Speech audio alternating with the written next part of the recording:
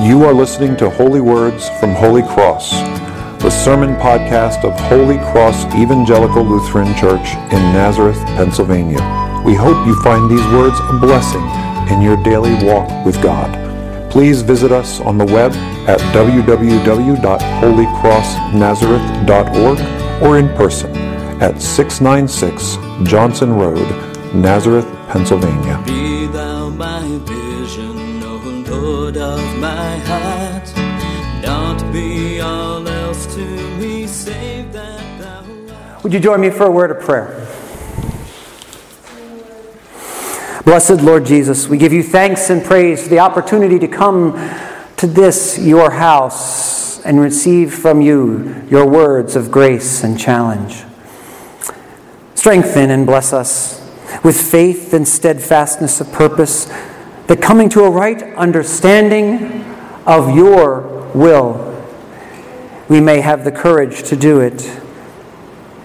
We ask this in the precious name which is above all others, which is yours, Jesus Christ our Lord. Amen. So there's a lot going on in our scripture readings today. And I got to late last night and I thought to myself, or maybe not late, I thought, tomorrow is around the altar communion. I can't preach a sermon this long. So I cut it in half. So hopefully it's still understandable and you can follow it. There's a lot going on in our story, and we have the whole arc of salvation going on in a way, up to, but not quite to, the book of Revelation. So as we open Genesis, at the opening of Genesis, we see Adam and Eve being made in God's image, and then choosing to sin. And in so choosing, their immediate impulse is to hide from one another. We've just been told before in the book of Genesis that they were naked and unashamed. The minute they sin, they begin to hide, not just from God, although they're doing that. They hide from one another. They feel vulnerable, like the other person might hurt them. They feel they have things to hide that they don't want to show the other person. And this sense of distance from each other becomes a perennial source of our sin against one another. But Christ comes, and in Christ, that dividing wall of hostility, as Paul calls it in Ephesians, which there he's speaking about between Jews and Gentiles, but between each other, is broken down. And we are made into one body, the body of Christ, through faith in what he has done for us. And in that one body, we are told in today's reading, there is to be no division. Now understand, as he writes this, he is writing to a very divided church. The church in Corinth was divided 5 ways from Sunday. The rich didn't commune with the poor. Some people came to worship drunk. They thought some people were better than others, and some people were teaching novel doctrines that the apostles didn't teach. There was lots of division, and St. Paul's reminding them that there is to be no division in the body, that in fact, in the body, the members are to have the same care for one another. Everyone cares for each other equally. And in his metaphor of the body of Christ, saying if you're a head, you can't say to the feet, I have no need of you. And, every part of the body is of equal importance in the body. And when he says that particular part, that the head can't say to the feet, I have no need of you, we need to remember he just called Christ the head of the church earlier in the letter. We are all to have equal concern for one another. And you may think you're more important than another part of the body. You may think you're the heart and that they're just the big toe. But have you ever stubbed your big toe? I've got high cholesterol. I'm tangled here. Here we go. I have high cholesterol, and I know I should be worrying about my heart. But when I stub my big toe, I don't think about anything but my big toe. All of us are of equal value to the body, and we've each been given our place in the body precisely by God's good will to see His will done on earth as in heaven. And this is why, if one member suffers, all suffer together. If one member is honored, all rejoice together. And this includes our Lord Jesus. Our Lord Jesus suffers with us when we suffer. And there's perhaps no more consoling doctrine in the Scriptures. And He rejoices with us when we rejoice. That His precious brothers and sisters, our Heavenly Father's precious sons and daughters, have a foretaste of the feast that is to come, if only for a moment. The joy that we will someday experience, magnified beyond compare in heaven. And we suffer with our Lord. We will, through prayer and ritual in the coming week of Holy Week, relive our Lord's suffering with Him. And at its conclusion, rejoice with Him in His resurrection victory. We suffer together, we rejoice together. We are one body in Christ. But on this side of heaven, in the state we are now, where we are, as Martin Luther said, simo justus et peccator, which means simultaneously saint and sinner, justified and sinner, on this side of eternity, the body will get wounded. It's bad enough when the wounds come from the outside, but it's when they come from the inside that the wounds especially hurt. When my children and I do karate, it's amazing how much of the training is just to learn to get you out of your own way. Learn how not to trip yourself up when someone's coming at you to hurt you. And we, the people of God, saved by His grace through faith, are learning to not trip one another up, to not become a stumbling block to one another. And that's so much of the purpose of St. Paul's letter to the church in Corinth. But when we wound each other, whether by something we've done or left undone, by something we intended or didn't intend, when that happens to us, when we do it to one another, our Lord, the great physician, has a prescription for the healing of the body, and that's what we hear in detail in Matthew 18 today.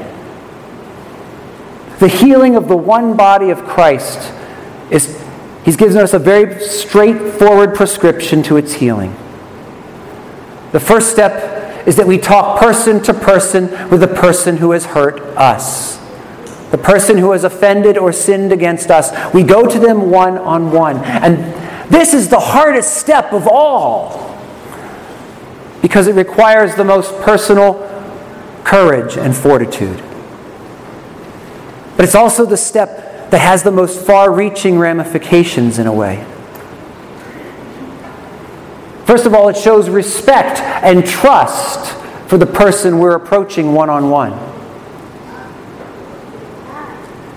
It says to them, I think you're a person worth having this conversation with.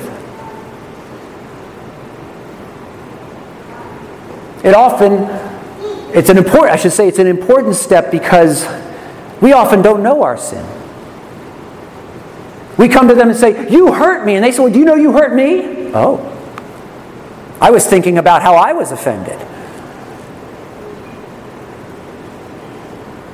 It opens up a conversation between the two of us that we didn't know we need to have.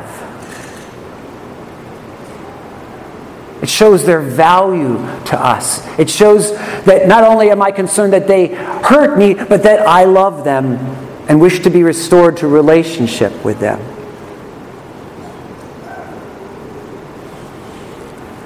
It preserves their dignity in the wider community. There's nothing more hurtful than hearing, you know, so-and-so saying this and that about you? Because we know that the rumor's gone way, way out there.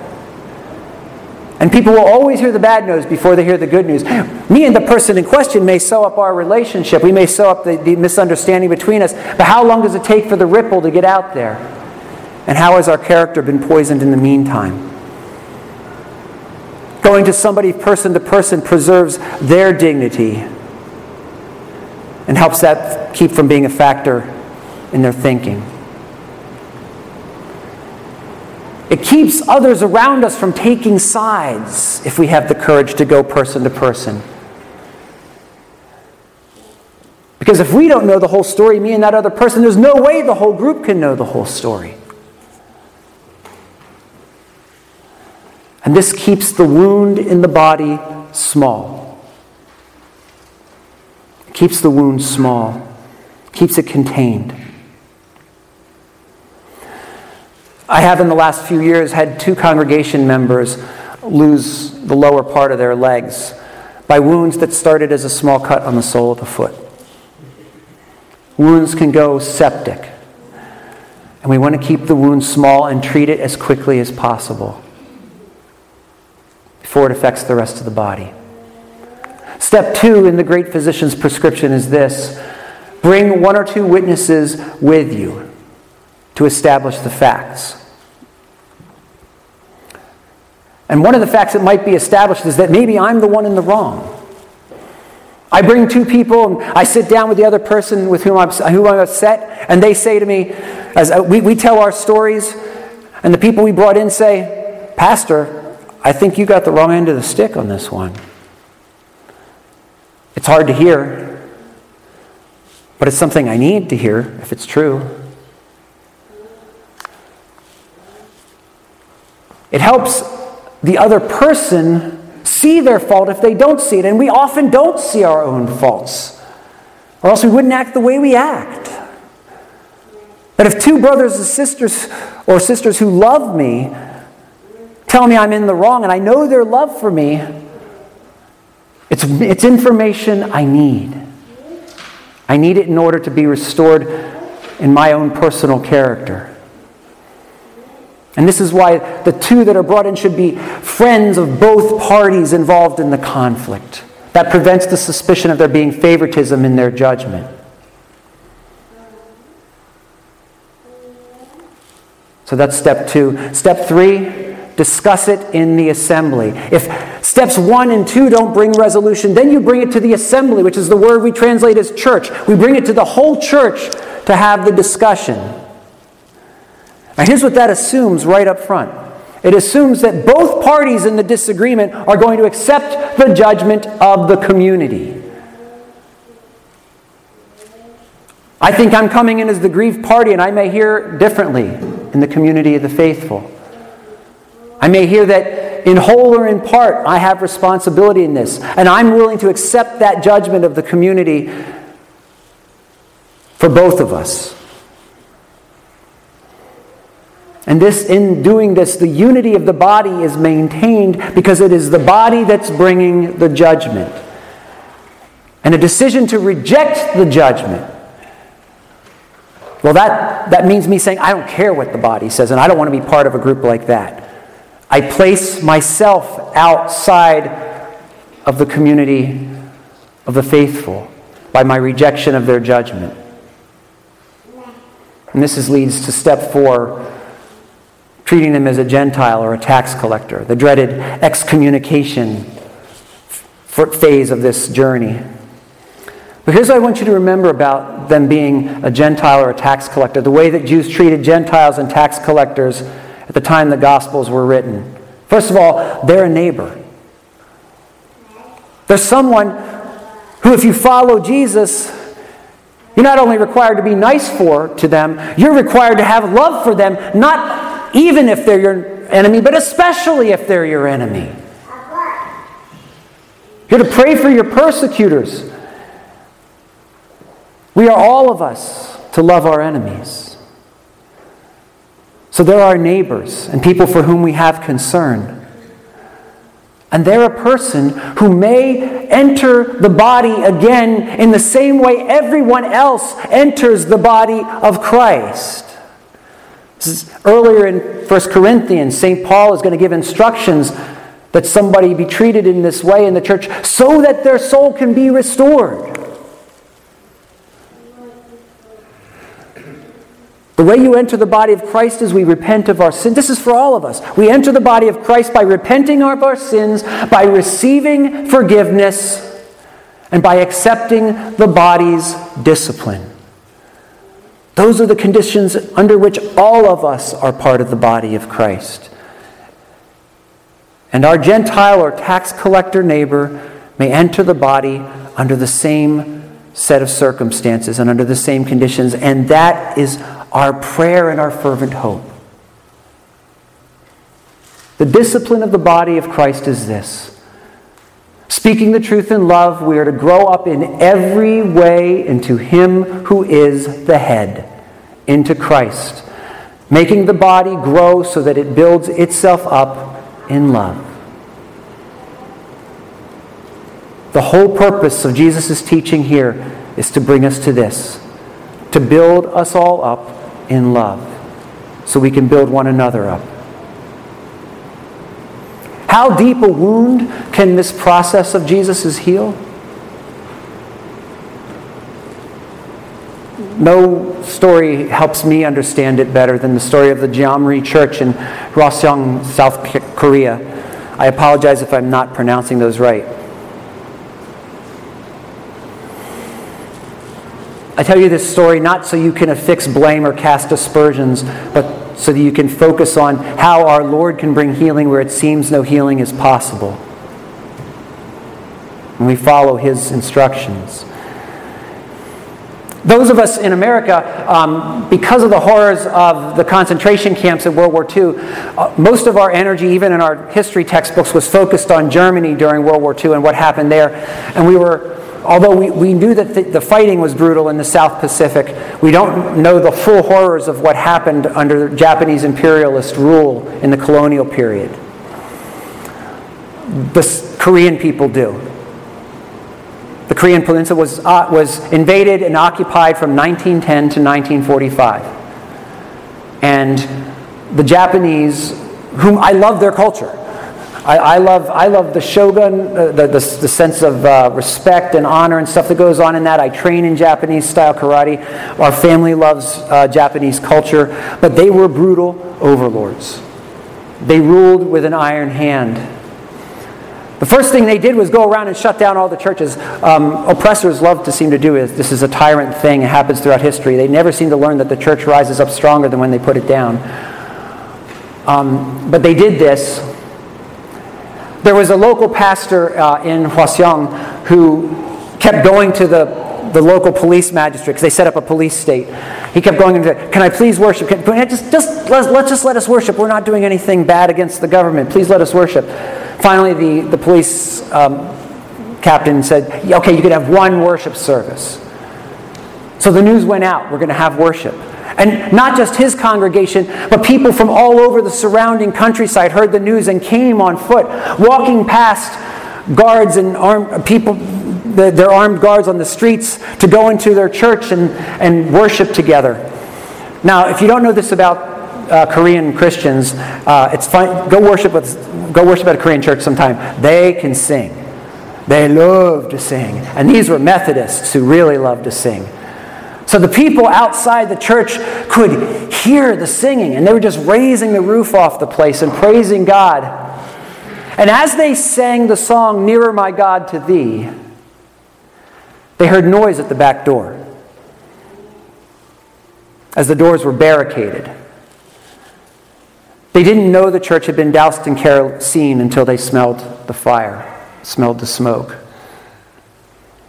Men ran for the windows, and as they went to jump out, their bodies fell back in, repelled by a hail of bullets. The pastor knew it was the end. So he gathered his little flock, and they decided to sing, to say goodbye to this world and hello to heaven.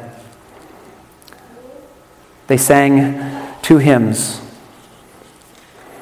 Alas, and did my Savior bleed, which we'll sing together next week. And At the Cross. And as they sang At the Cross, the roof of the church collapsed. And the singing disappeared into the sound of flames. The people of Korea, when victory was achieved in the Pacific in World War II, set up a small monument at the place of the church containing the bas-relief you see there, and listing the names of all those who died in the fire. In 1972, a group of pastors from Japan was visiting Korea. Understand the Japanese people had largely never heard of this story because the Japanese government in the under the imperial system knew it was bad for their PR and their war efforts, so they concocted a different story. When they read the plaque, saw the names, they immediately went back to Japan and started a fundraising campaign. The church in Japan is very, very small, a tiny group of believers and an island of millions. In short order, they raised 10 million yen and sent it back for the building of a church on the site where the church had been burned. And they came back. They came back to publicly repent of the sins of their country. None of them had been there when it happened. Most of them hadn't been born. But they came to say, we don't know what we can say, but we're sorry. And as they bowed before the Korean people, they said, we will say it as many times as we need to say it until you forgive us. This picture is from 2019, the 100th anniversary of the massacre. And Reverend Reiji Oyama came with a new delegation, but to beg their forgiveness inside the church that was built. But in 1972, they were gathered outside, and many of the families of the victims were still alive. As these Japanese Christians begged their Korean Christian brothers and sisters to forgive them and forgive the country that they called home on their behalf. The bitterness that had eaten away and kept the joy of the Lord from the Korean believers for so many years was hard, and they didn't want to forgive. But as their Japanese brothers and sisters entreated them and begged them and confessed their sins again and again, slowly one person at a time on the Korean gathered group started to cry, and they would be embraced by a Japanese brother or sister who was crying in turn. Until finally, the tears of repentance mingled with the tears of forgiveness, and the unity of the body of Christ was restored.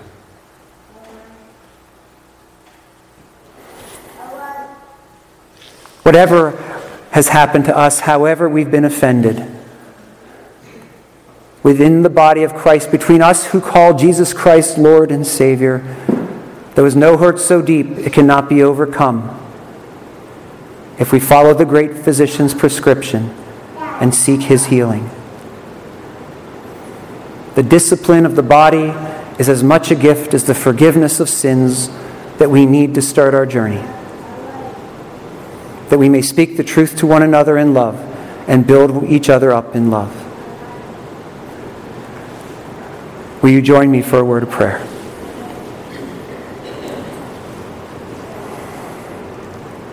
Lord, you have in your goodness granted us the forgiveness of our sins. And you have given us in your goodness therapy for our souls and ways to heal the wounds in the body of Christ. As we begin the final stage of our Lenten journey this year, O Lord, help us think on those who have hurt us, whether they know it or not. Help us to restore a deep and profound unity, even an intimacy like Adam and Eve had within the body. Not just here within Holy Cross, although we always start at home. Not just within our families, but within the larger family of God. Let us reach out to our brothers and our sisters in the churches from which we are divided. Let us reach out to our community in grace and love. Let us all, O Lord, experience that fullness of grace, which is our inheritance as the children of God, that we may faithfully follow you and glorify your name. This we ask in the precious name of Jesus, our Lord. Amen. Be thou my vision, O Lord of my heart. Not be all else to me, save that thou art. Be thou my best start in the day and the night.